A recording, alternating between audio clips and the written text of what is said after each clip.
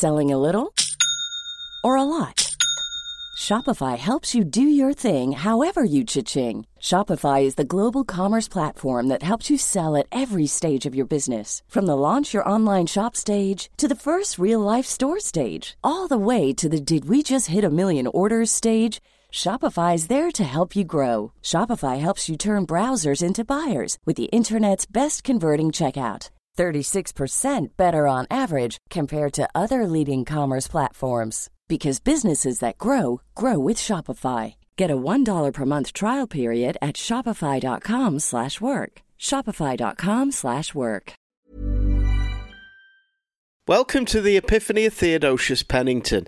This is the greatest radio comedy that was never released, and that is the results of a survey by me and Russell Gomer. I'm Howell Evans. This is Russell Gomer. He joins me from the valleys in South Wales. He's at the top of almost the top of a mountain. Very steep hill, mate. Very steep hill. Yep. You see, Russell is in Stella, the TV series. That's just one of the things Russell was plunged into after the success of Theodocious Pennington, which never left my hard drive. It was deep in my hard drive as well, mate. I've got to say, always been dear to my hard drive. How would you describe what we did to people who just joined us? And why on earth are we talking? Why aren't we just putting it up there? Why are we actually introducing it? The problem is with the way that we work together is we make things very complex and convoluted. With a little bit of explanation and understanding, you can see it like I do. Because anyone who's ever made anything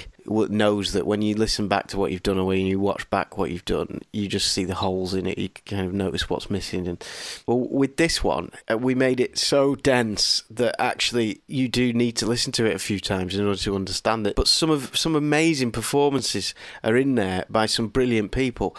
Star of the show really is Ian Conningham, who is now a big star of the West End. I think there's websites about him. He's a genius of the voice, and he plays what is, I think, the most important character that Russell and I are going to try and turn into something else, maybe a TV series, called Brian Hovis. It is an adventure story told by Brian Hovis, who is an adventurer that Ian plays really well. He talks classically about the things that he does, but he is also a complete failure at the same time. And Ian's delivery of that heroicism put up against the failure is, I think, brilliant. The narrator of the whole thing, and there are about 4 different forms of narration in it, but the first voice you hear is Simon Armstrong, who has been in Game of Thrones now. He's done lots of acting, Simon. A wonderful, lovely man. The other narrator is Russell here, playing Simon Mary, who is a man with 2 women's names. See what we did there? And he's about to go through a divorce. He's struggling. And then his voice, he is reading the story of Brian Hovis to his son as a bedtime story. And that's when Brian Hovis's voice blends in and we get into that story. But framing all of this is a story about aliens. Framing all of this is Theodocious Pennington is a man who's standing on top of a roof naked, and he has no idea why. And there are some aliens that are in search of somebody. And could it be Theodocious that they're looking for? Well, we will find out. There's one more thing you need to understand. In the introduction, there's another question that is posed at the very beginning, which is, who is Jürgen Ferbelson? Jürgen Ferbelson is always in a state of... He's usually doing something... He's been in the middle of doing something domestic or DIY of some kind, and ends up in a terribly dangerous position. An accident has happened, or he's doing the patio, laying down some concrete, and accidentally concretes his floor. His feet, yeah. Concretes his foot into the floor. I think when we first meet him, he's hanging upside down from... hanging upside down from the landing, I think. The landing, yeah. Yeah. So, and yet there's a kind of difficulty. There's a calmness and a happiness to him, and also a complete lack of awareness as to who he is. He seems to know as much about him as we do. So we just get this small introduction. So what you're about to hear is part 1 of Theodocious Pennington. We split it into 2 to help digestion. Part 1, you're going to hear about Jürgen Ferbelson. then Theodocious Pennington standing on top of the roof, and then we're going to get into the story of Brian Hovis. We're led into that story by Simon Mary, played by Russell. Shall we listen to part one? Oh, yes, please.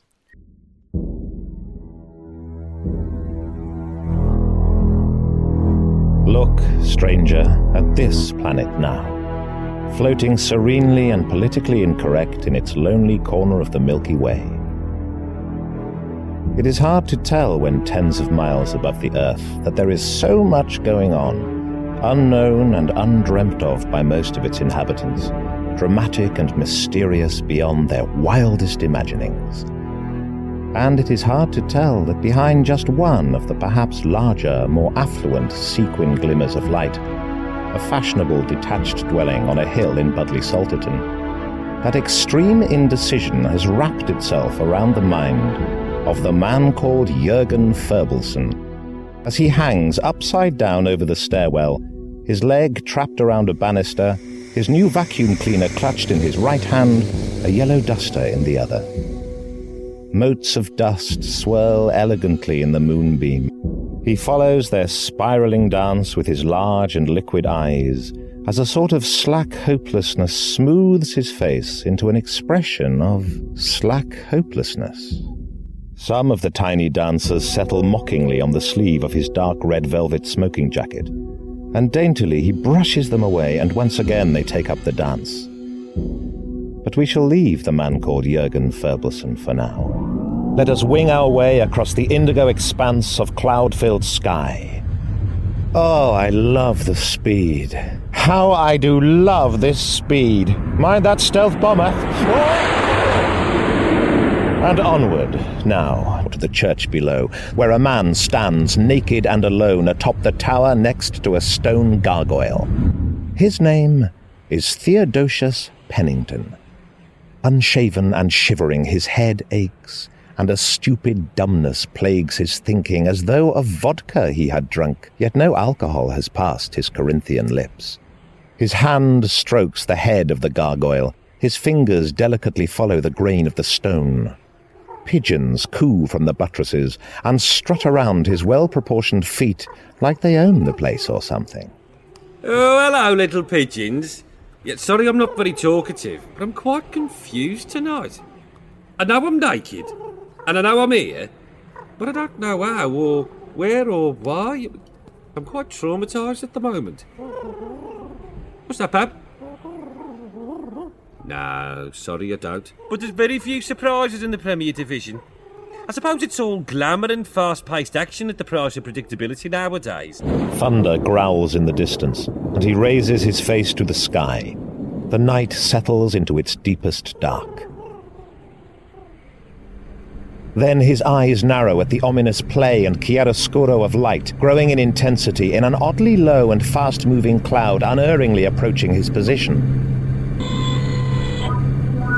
Yea, and thrice yea to the awareness of our nested cosmic consciousness. What is your name, human? My name? What is your name? Theo? This is not on the list of possibilities. Very well, we do not require your presence, human. For the purposes of dramatic tension, we must leave him now, standing nervously amongst the pigeons like some timorous St. Francis of Assisi, and to save time, we will simply appear above a particular house in leafy Surrey. There. Simon Mary is on the phone to a colleague. But, as proof for you, David, it says here, as I've been saying for years, that Rachman's orgasmic ergonomics states that when two quasi-concepts are randomly created from chaotic promulgation scenarios, the resulting proto-logic can only be serialized as an identifiable and eschatological ideology. Do I have to spell it out for you every time, David? Oh, forget it. Yes, Simon Mary here. Hello, dear. Who is this? It's Nicola, dear. You know, your wife. I sort of vaguely remember, yes. Everything all right, darling? Really quite hunky-dory, actually. Lost my job at the department today. According to old Sweeney, I've not had a single new idea for months, which is, of course, a bloody joke coming from him. You know, he's old. Dear, I'm not coming home this evening. Oh, surprise, surprise. I've missed the last train and I'd got an early start, so I'm bedding down at Veronica's place. What, Peter Veronica's place? He likes to be called Angelica now. Angelica Veronica. It's laughable. I could laugh if he was gay. There, I just did anyway. Yes, dear. Oh, God, where did it all go wrong, Nicola? We'll talk about it tomorrow, Simon. Kiss Philip goodnight for me. Philip! Yes, goodbye. Mister, I've finished. Philip!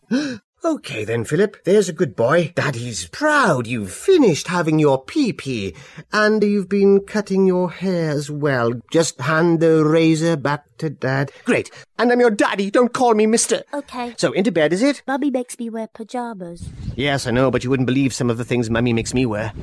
Not anymore, though. Straight into bed. Good boy. Night-night, mind the things biting. I've got my shoes on. Good boy, night-night, But good night. Mummy reads me a story before bed. Yes, of course.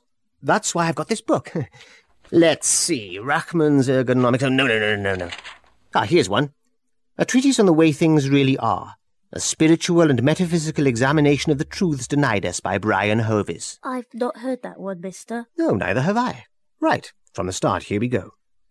I put my hand on my heart and simply say to you now that there exists in this world a tremendous secret.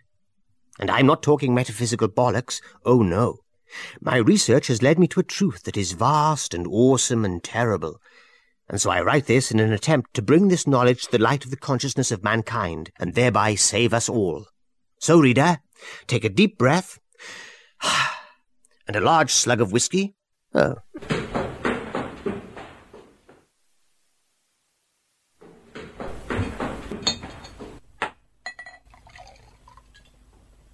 Here you go, Philip. No thanks, mister. Suit yourself.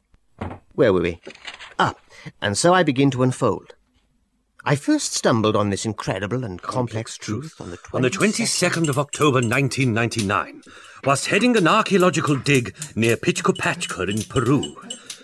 The dig was a complete fucking waste of time. However, during one of our usual Monday night games of strip poker whilst tripping on mescaline, an event the boys and I had always anticipated with gusto, we were interrupted by a rather domestic and impassive official from the Pichcopachkian Civil and Choral Planning Department, who excitedly bade me follow him into the depths of the old quarter of the town, whilst gesticulating wildly.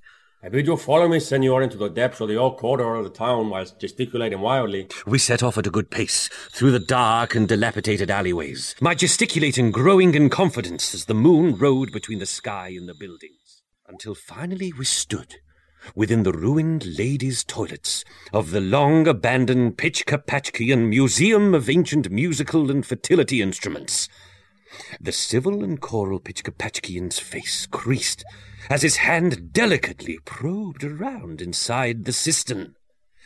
His eyes lit up as he found the object of his search. He was handing me a faded parchment. It seemed to be a kind of letter addressed to someone called Blix, but this was no ordinary written letter. For as I opened the scroll, an eerie light sprang from the page, growing in the darkness before us. I instantly recognized it as some kind of fiendish holographic image. In seconds, a great, scaly green entity floated before us, and just as I realized I could not release my hold from the parchment, it spoke. Yea and thrice yea to the awareness of our nested cosmic consciousness, for we are the Blix from the system of Glibbits, known and held in respect by all in the continuum. I, Dildo Blix, send this epistle to you, Bolax Blix, safe in our home world of Glibbits Prime. How is the gout, by the way? Not stopping you from getting out of the dome once in a while, I hope? Anyway, was it really only a decade ago that we stood in the caverns of Callisto and listened in awe to the words of the great 374th ubiquitous progenitor, Marshal of the Secret Squadrons, dilatory leader of the Blix, our boss, when he said, "Hello, I'm here. Hello there, hello.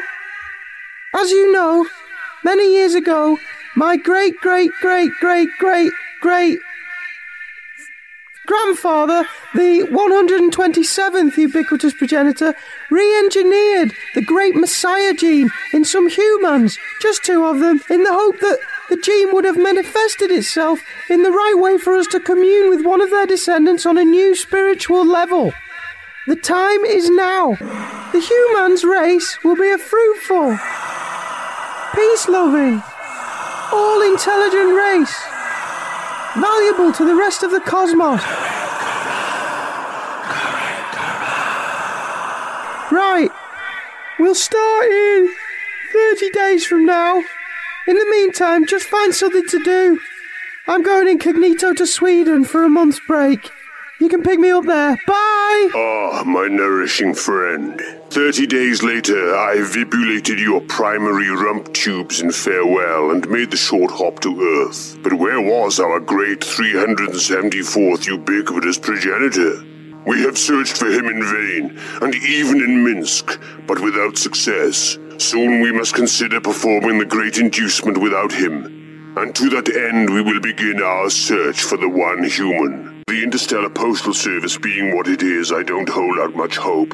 I mean, this could end up in any twat's hands. The loathsome voice ceased its peroration, and what I had innocently mistaken for a scroll of parchment glowed intensely, for a moment, then disintegrated within my trembling hands.